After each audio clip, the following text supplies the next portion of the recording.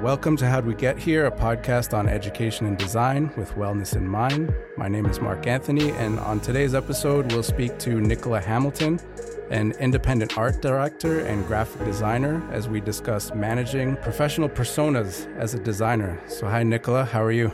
I'm good. How are you doing, Mark? I'm doing good. So last time we were on this podcast, we were speaking to some recent grads about their journeys as students and moving into the role of designers themselves. And now I guess we're sort of discussing our own stories at a pretty crazy time. Wild times. Yeah, like a lot has happened since March or April, since we started doing the podcast together. Yeah, it feels like the weight of the global pandemic has died down a little bit from then. Like everyone was their awareness was so intensely heightened. Yeah. By COVID-19 when we talked to students and recorded this last. Yeah. And now it feels like that sort of universal pause is shining light on lots of other systems that don't work. Oh, yeah. Yeah, we're starting to see like the breakup of one system and then noticing the cracks in all the other ones, right? Yeah, it's a lot. It's a lot. It's a lot to deal with. I think it's good in a way, though. I think it's one of those things that had to happen. I don't know if you believe in astrology at all, but there are a whole bunch of planets that aligned recently, and that is the end in theory when planets come back into an alignment. It's the end of a cycle. So we're at the end of a 500-year cycle. Yeah. So just like off sort of the air, where I was telling you, my daughter Noelle got a new cat, and we named him Astro. And on that day is when the planets aligned. So that's why we named him Astro. Cute. And you got him during a full moon. Yep. Also. That exact day, July 4th. Yeah. A full moon with an eclipse. Yep. Wild. I don't know what that means. You'd have to ask somebody. Neither do I, but we can Google it after the show. I'm smarter about these things. I'll put it in the show notes afterwards. So anyways, before we get started to our convo, do you want to just maybe tell our listeners a little bit about yourself? Yeah, sure. I'm an independent art director and graphic designer, which is what you said already. I'm based in Toronto. I've been working in the industry for almost 10 years. The bulk of my career has been focused on editorial design, so magazines, newspapers, books, that kind of thing. I've done stints at publications like The Grid, which is a now defunct City Weekly. Was here in Toronto.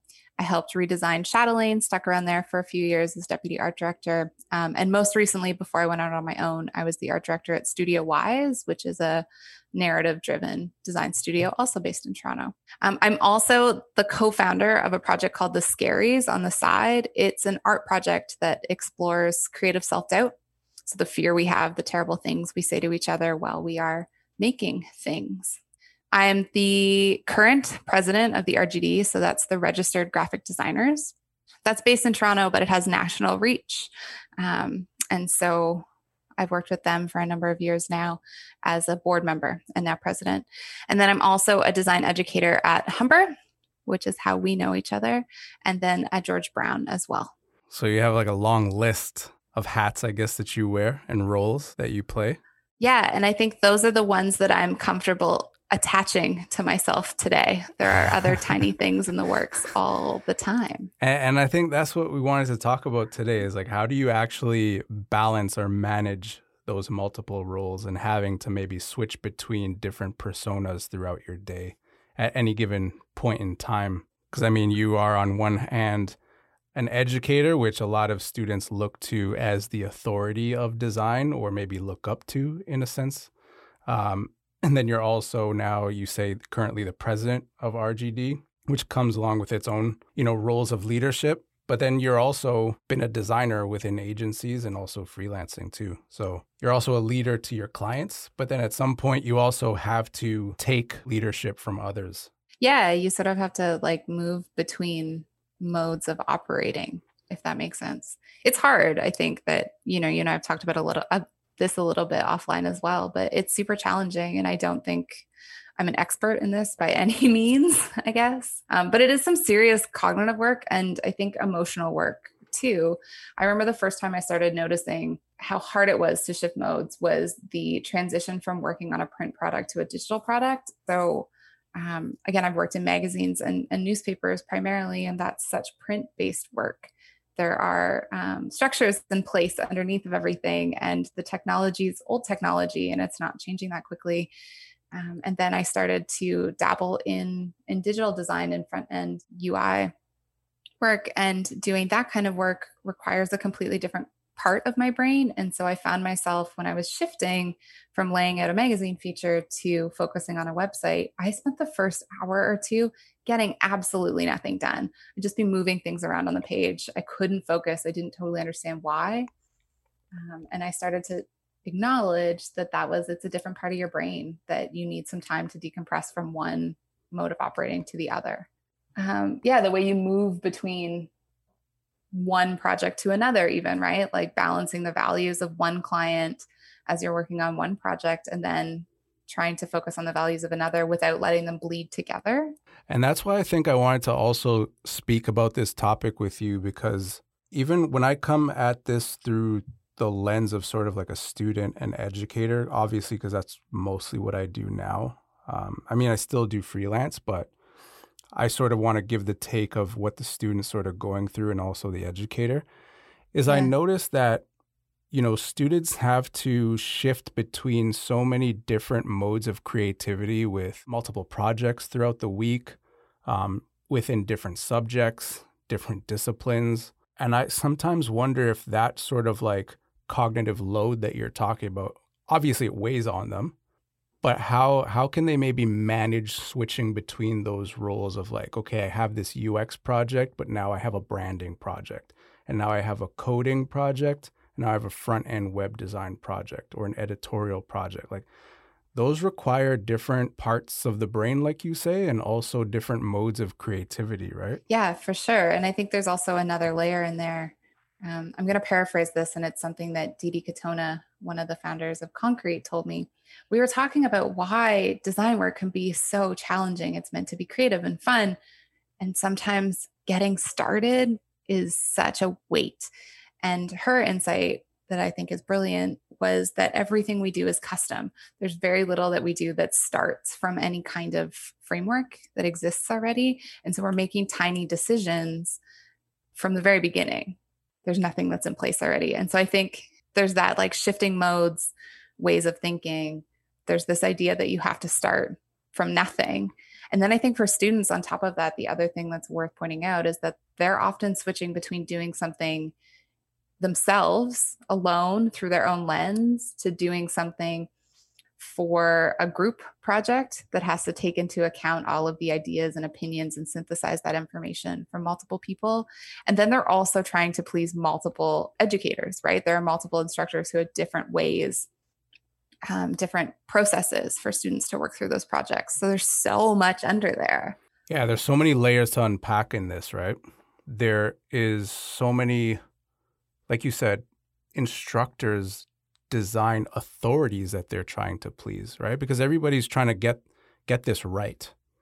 And I think in the whole process of this, no one's really actually finding themselves or finding their unique sort of design aesthetic. They're all just trying to appease this person who is in control of, I guess, their grade at the end of the day, or how well they do, or level of success, I guess. It's so interesting. Process and aesthetic, like you're like pleasing yourself, doesn't become part of that equation when you're in school, or at least that wasn't my experience. That's not what I was focused on through the majority of my studies. And it's worth mentioning that I came up through the Humber design program. It looked a little different then. Yeah. But yeah, you aren't that focused on the influences that you find valuable, the values that you want to communicate in your work, the aesthetic that you're drawn to, and the historic relevancy of that. You're sort of not necessarily, by nature of the bulk of work and everything else that's going on and everything you're balancing, you're not really thinking critically about all the information that's been presented to you and how you want to put that into your work. Again, I don't know that we have that level of emotional intelligence about the work until we've been in it for a couple of years, how it all sort of ties together. Process is one of those things, and finding your own aesthetic is one of those things that I think we all come back to later in our career. Yeah. Some people are lucky enough to focus on it early. But for me, it's just been in the last couple of years that I have been able to start to dismantle the processes and aesthetics that I had sort of put on for my employers, my creative directors, my bosses, whoever it was. I was sort of doing things in the way that they did them. Again, trying them on for a bit of time. And now I'm trying to figure out which ones of those actually fit me as a human. I think that also comes with the confidence as well, right? Some students may come into it. I've had students that come in where they know why they came into the program. They know what sort of design eye, or they have this keen knack for whatever it might be, layout or color theory or just overall design. And they try to execute it through learning the lessons. But then there's some that maybe aren't sure about what it is that they're trying to achieve and how to get there. And I think with that sort of design confidence would actually create those moments where they can approach an instructor and say, hey, I know we have this project, but do you think I could take it this direction or that direction or build on it in this way? Because they would already have that sort of mindset of, or creative mindset of where they want to take control of the project rather than just meeting the requirements that's on a rubric that's already set. Does that make sense? Yeah. Yeah. No, that totally makes sense. I think that was some of my experience too. In my last year at Humber, I discovered that editorial design was this thing that I loved so, so much. And, you know, we only had 2 classes of editorial design. And so figuring out how I could fill a portfolio with enough pieces to help me get my foot in the door of a magazine art team, I started manipulating a lot of my projects into editorial projects. So, you know, you had a brand project, I was making it a magazine masthead that I would then apply to a cover that I would then apply to a digital product. If I couldn't turn it into a magazine or a newspaper, it was becoming a book, or I was putting all of my energy into the process book that went along with the project to give me those things. And I think that at the time, I perceived that as breaking the rules. I perceived that as, you know, I was doing a lot of this stuff knowing that I might not actually meet the criteria of the project, or assuming that I might not meet the criteria of the project. I don't think, again, if I would go back to student me, I think I would have a lot more conversation with my instructors about the ways that I could do that and how that could be successful. It worked out well for me in the end, and I still am grateful to past me that I took that risk.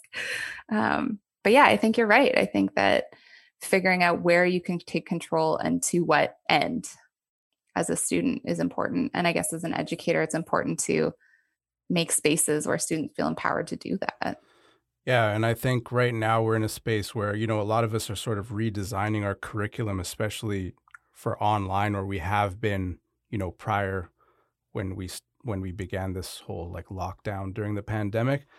And it's sort of a way of doing sort of like backwards design in saying, okay, if we want a student to recreate something rather than build something to show us their application of the knowledge, then you might have more students willing to take those risks as opposed to playing it safe and just building what the instructor wants, right? Yeah, and it means they get to leave with a portfolio that doesn't look exactly like their schoolmates, right? Which is the thing that we battle against all the time, that if you review enough portfolios in this city, in your city, you start to notice who comes from which school because you've seen that project over and over and over again. Yeah.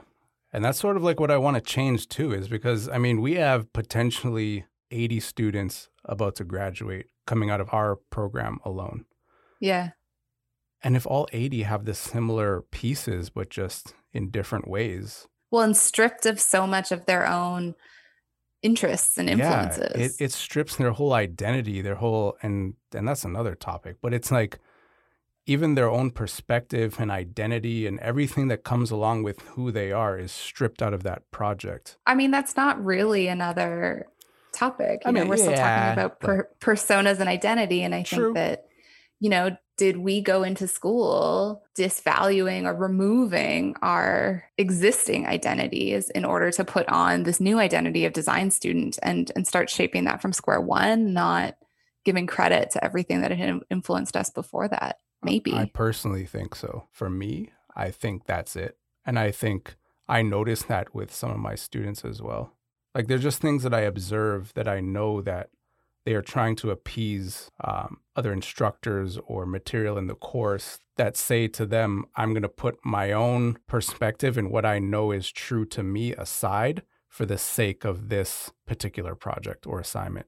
Yeah, no, I think that's all true. And I guess that is partly why valuing vagueness in our assignment briefs now is becoming more and more popular, I guess, For sure. I to think let so. them have some room. I mean, I also think about the moment you have to sit down and make a decision about what to focus on or what to do, there's a level of discomfort in there. So I think about, and I don't think any of them will mind me saying this, but my third year students, the students that just graduated from the Humber program, in one of the first assignments that I gave them, topic was up to them. I didn't dictate topic. And it was a project they were going to spend an entire semester working on. And so dictating topic seemed mean on my account. Like, who am I to tell you what you're going to spend your next 4 months thinking about and looking at and reading about? And it crippled them. They had a really, really hard time determining what their individual topics would be. And the more I poked into why that was, there was this fear of it not being smart enough or not being cool enough or not, right? That it just like wouldn't stand up to sort of bar that they'd set for themselves, which was completely removed from their own identities. Yeah, exactly. And how do we even know that that bar is set by themselves? That's the thing.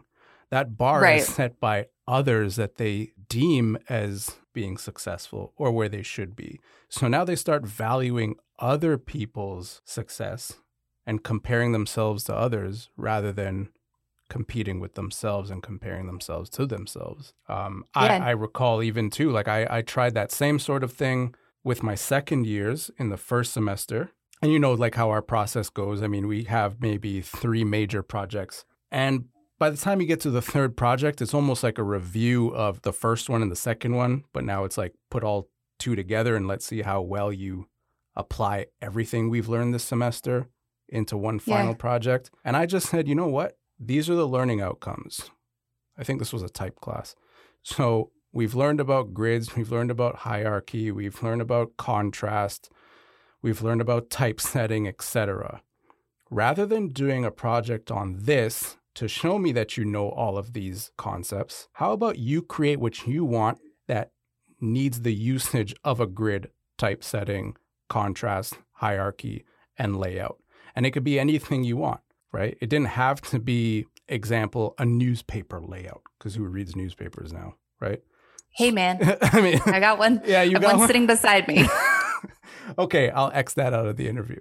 But like they came up with same thing you did. Some were like, I want to do more editorial. So they made magazine covers or layout spreads. Some wanted to do more album art or experiment with more poster art. Some did package design, all of which required the concepts we've learned, but everybody had a different third project. Now, was it harder for me to grade? No, because the rubric was the same, right? So if I altered the rubric to say how well did they apply these concepts and to what level and degree is it completed at, there's no issue. But if I have to make a rubric that says what's their column width for multiple columns in a newspaper, then I'm kind of messed up, right? So if I have to go back and redo that assignment now, I would give them that autonomy over their learning to choose whatever application they want to apply those concepts to. And hopefully I get a more richer and vast portfolio and different projects and different outlooks on things. And then it's more meaningful and they're more engaged and they're more willing to work on that project and even go above and beyond, because once they reach a rough patch and they can't figure things out, you'll see how resourceful they become when they're attached to a project now. Like they go out and they are more resourceful to actually figure things out when the project means something to them. I think that's so true. I think that in doing that, you are also letting each student be a person who is more than just a designer, right? So in that moment, they get to be more than one thing. You are a design student who is super invested in packaging design, and maybe you're a design student who's super invested in packaging design who also finds sustainability to be really important. Yeah. And maybe on top of that, you're also really into beauty. And so all of a sudden, the single project says so much more about you, your values, your aesthetic than the one set out by an instructor who just said, make said newspaper. Yeah. So like, I mean, last time, we were on this podcast too, like I said earlier, we were speaking to some of our former grads. And I guess even just like kind of briefly talking about a little bit about our sort of background, like what was your thoughts about those previous interviews? Did you like learn anything from those interviews while speaking to your students, or like anything that maybe stood out or anything that you think you're going to take with you now into the next semester, knowing what you know now about their sort of personal journey or their reasons for actually taking these programs or backstories? Yeah, yes, 100%. I think that for me, a good chunk of it was a reminder that there's just so much going on in a student's life than what we can actually access or see in the classroom. And I think it's important to acknowledge that we were talking to these graduates at the height of fear around a global pandemic. I mean, the whole reason we decided to talk to graduates was because we couldn't bring guests into the classroom anymore because we had gone fully digital. And so I think that mixed with our current social political climate right now, where we are paying so much more attention, there's so much more awareness around inclusivity and equity, and a reminder that everybody's path is so different and everybody's obstacles are so different. And so those were things that I think I'm thinking about from talking to those graduates, and also just from the moment for sure. Yeah. I think that two things stood out to me in I talked to Connor and I talked to Ashley, and two things that stuck out were the sort of crucial role of their internships for both of them and what that means. So thinking about the role of internships now, I don't have any answers, but seeing that those were really the catalyst to them getting into the industry and making connections within the industry and sort of solidifying their place. And, I can't speak for both of them about whether they were paid or unpaid internships, but I would guess they were unpaid. Mm-hmm. And so, what does that system do to include and exclude people is something I'm thinking about. Yeah. And, we'll take into the classroom as well. And then the other thing that really stood out to me were how important meeting people was to the opportunities that they had. So much of their experiences and their ability to find mentors and cheerleaders was about connections, people that they'd met. And so many of their challenges, their struggles were about trying to belong. Yeah. And so the connection between those two things I found really interesting. Yeah. And what about you? What did you take away? Those two things, like, interesting. For me, it was belonging and it was overcoming fear, like believing in themselves. And again, confidence. I think the two things that hold you back is fear and confidence. That's for me. Because I think like you said, when you come into a space, an educational space, possibly knowing that education is a means of survival for you, there's a lot more motivation there because there's a lot more at stake. Got a lot more to lose. Yeah, a lot more to less lose. To support right? you. A lot more to lose, exactly, right? So when you talk about internships and does that exclude people? Well, in a way, because you sort of give the internships, the non-paid one, to people who can afford not to be paid. And you exclude the ones who may have so much potential but can't afford not to get paid. Yeah. Right? So they take something lesser or go another route. And they could be so much more successful if they had access to, I guess, the financial component or the geographical component, whatever it may be. As someone who can step into that classroom and maybe, doesn't have the confidence, maybe they know that they're the only ones.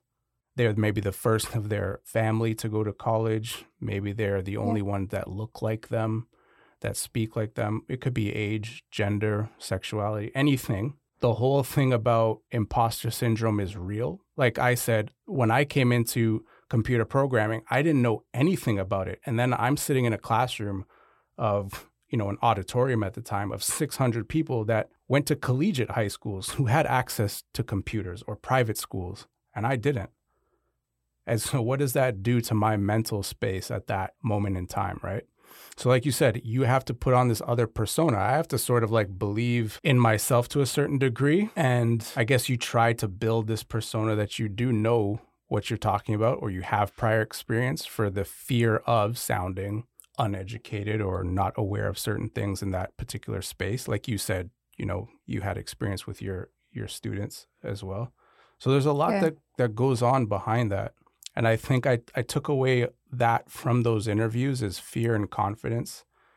And one thing I did learn is that you start to understand that they sacrifice a lot to be in your classroom. And there's a lot of weight on my shoulders personally as their teacher to provide them with the education that they need to support themselves and their family. Because I could either educate them well enough to get a job or an internship, or I could botch the whole thing for them. Yeah, I mean, I think that is definitely a shared weight between student and teacher, but I know what you mean about carrying that weight. Yeah. I think that's something going forward, like if connection, if belonging, if those are such important parts of an emerging designer's experience, as an educator, you can be that connection for them. Exactly. You can be that connector. You don't need to be this like authority figure who does just deliver the lesson plan. You can have these conversations. You can help them connect to other people in the industry who look like them or who are doing something that they're interested in doing. And I do think that is a weight we carry as educators, but I also think the having more conversations with students about empowering them to ask for those things. Again, I can only know so much about a student from what I can see in a classroom, which tends to be a lot of superficial assumptions in those instances. And so the more you can involve students in conversations and in the building of their own experience, I think the more interesting the outcomes will be. You talked about confidence and fear. Mm-hmm. And that's one of those things that I've been playing around with or paying attention to. Researching feels like too big of a word to give to it because it's been through an artistic practice. Yeah. But I actually think fear and confidence are essentially opposites. Like, I think that in order to attain confidence, you need to acknowledge the fear. Mm-hmm. Like, they're the thing that slows you down from being confident. So I have this side project called The Scaries, which is to me and my co-founder, Leandra Sancy, who's a commercial illustrator. To us, the scaries are legitimately our fears. They're our creative fears. They're the things that stop us from doing things, the things that stop us from doing things the way we want to do them, the things that stop us from trying because we're scared that we'll fail. Yeah. And, over the last 2 years, as Leandra and I have been working on this project, we have asked hundreds of people in creative industries and outside of creative industries what their scaries are. So we do this thing when we have in-person events, which obviously we are doing less of right now, where we would put up a sticky note wall and ask people to anonymously write their scaries on the wall and add them. The vulnerability and willingness that people have to do that is mind-blowing. Yeah. And also how quickly people can access their fears is also mind-boggling. Yeah. Like, you rarely see people hesitate to participate. Like, they know that fear is at the front of their brain. Oh, yeah. I find that really interesting. But in sort of looking back at those hundreds of sticky notes that we've collected to this point, many hundreds, a lot of our fears are the same. Some people's are hyper-specific and unique to them for sure. But the majority of people are just scared of failure, and they're scared of being found out as a fraud. Yep. True. And I find both of those things really interesting because how do you define failure? Like, what is failure? What is the worst possible thing that can happen if you do a project and it's not uber successful? You're not going to die. That's what I tell my students. I'm like, what's the worst that can happen? Like, And you're probably not going to lose your family, no, and nobody's going to drain your bank account. not at all. And And that's what I mean. Like, once people overcome the fear, then now it's just about trying, right? yeah, And like, I think sometimes the reason why I separate it is because, and now that you explain it the way you do, I mean, they could be the opposite, but it's like the fear is, like you said, fear of getting it wrong or what other people might say or the way that other people might perceive them.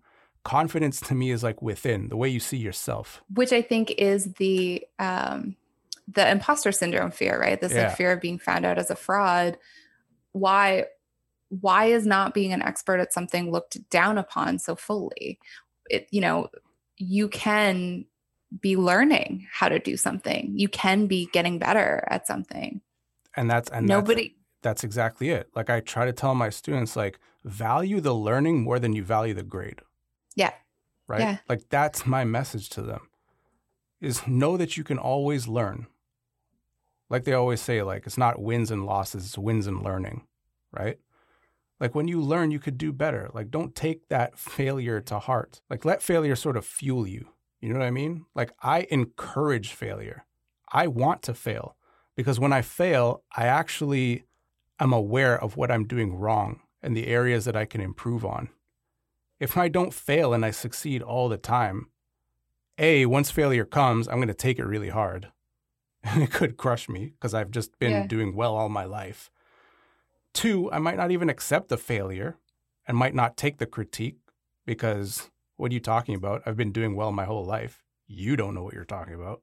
But then it's also like, if I know that I can fail, I enjoy the success much more. I'm more proud of myself for overcoming it, for trying again. And it does bring confidence in me to know that I'm able to do that. I might not be able to just maybe try once like some people do, but to know there's some satisfaction in knowing that you're capable of doing something on your own. Yes, everybody needs help with things, but everybody does need their own time and their own pace. Yeah. And they just have to understand that, and that everybody's path is different. Yeah, I feel like you're describing confidence in the way that I describe self-awareness, I guess. Mm-hmm. So like, in your mind, is confidence this sort of like emotional state that you drop into to help you overcome fear? Maybe, possibly. Honestly, I don't have a written definition for it. Like, for me, it's just like, fair enough. Yeah, it's honestly just a feeling that I have. Yeah. Right? Like, I go off of feeling. I don't know even where I get those feelings from. It's only until I sit down and really reflect about things and wonder, like, why am I scared of doing this? Or why don't I try and do this? And then I really start to think about it. And I'm like, oh, it's because, like, I'm scared of what other people are going to think of me, right? Or like, I'm scared people are going to think I don't belong here. And once I got over that, then it's like, it's just easy because I'm not in competition with anybody else. Well, I think that reflection and that that looking inward is the thing that helps you overcome those fears. And so when Leander and I talk about the scaries, we often talk about fears with people. And one of the questions we get asked all the time is like, okay, great. So we have these fears. How do I move on from that? How do I overcome it and do the thing that I really want to do? Yeah, because now you got to apply it. Right. And the thing that Leander and I have acknowledged in our own practice, and again, anecdotally and talking to other people about this, is saying them out loud, like the power that those fears have over you when they're just on loop in your own brain is so much stronger than it does when you spit it out. So the second you say it out loud, it loses some power.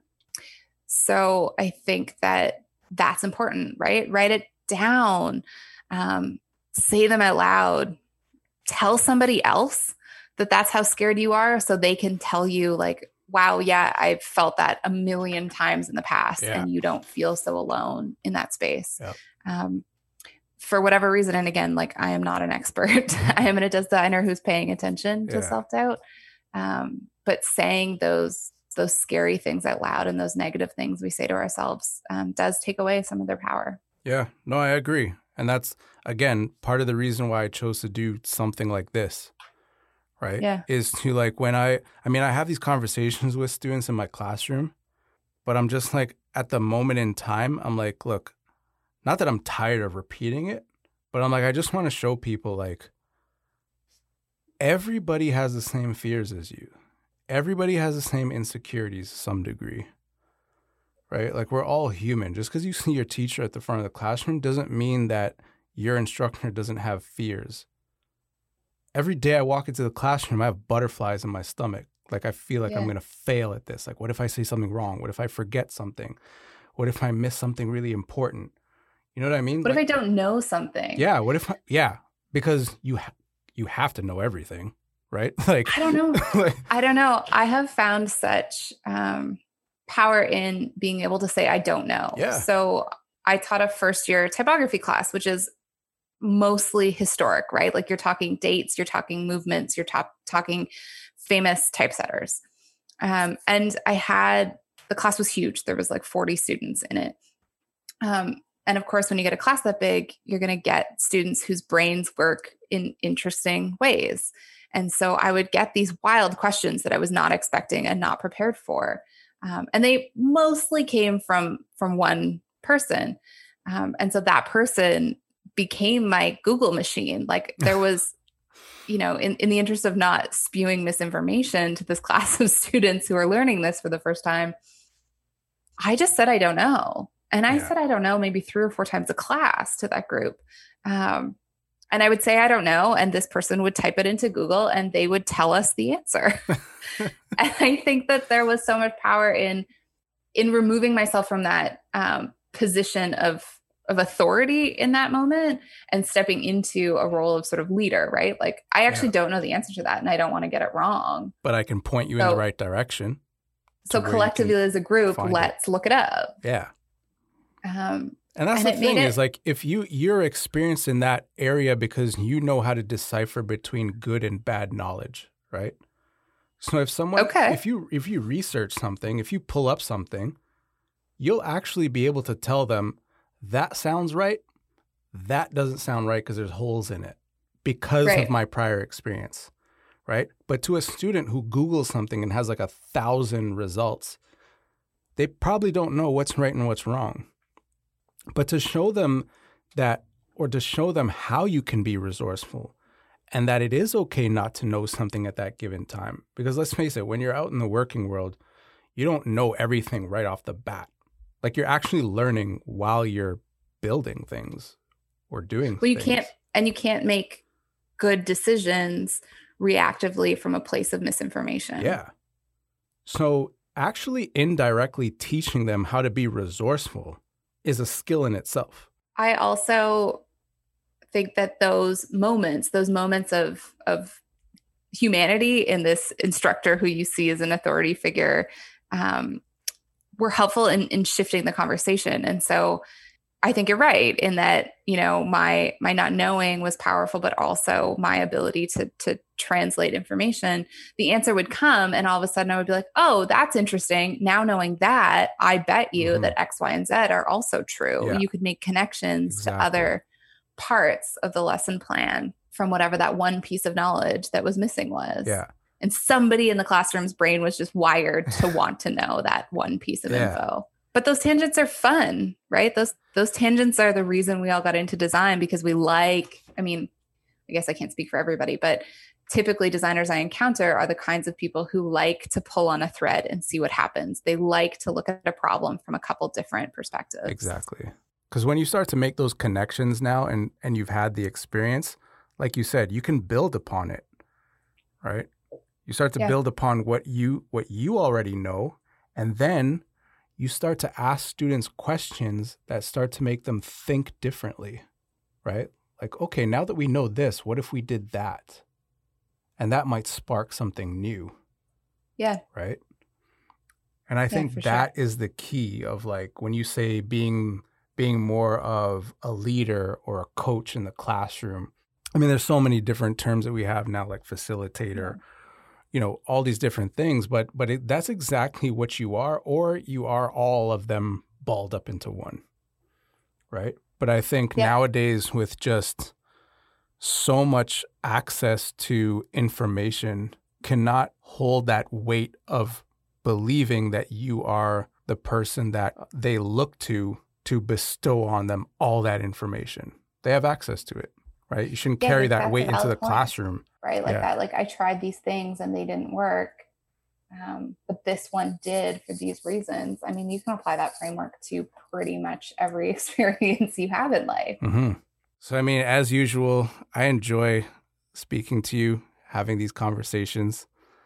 I appreciate you sharing your thoughts and experiences with me today and also our listeners. Also, I want to thank you so much for teaming up with me for like those first few podcasts with the recent grads. It was so fun. Yeah, it was a lot of fun, and it was a different way of just sort of giving them those alternative to guest speakers, I guess, basically hearing from each other. Yeah, I hope so. Yeah. It's also been such a fun experience and lens through which to get to know you. Like, I think we've had so many conversations over the last couple of months that I think will make me a better educator overall. And I think you do the same for me, and everybody does the same for me, right? Even students, teachers, I think all these conversations help me sort of see what's in the mind frame of others, and I learn from it. And hopefully, like, I try to take parts of that into the classroom with me. Every time you put on your educator persona? Yeah, my educator persona. So, Nicola, if listeners want to connect with you or find out more about you or maybe see your work online, where can they connect with you?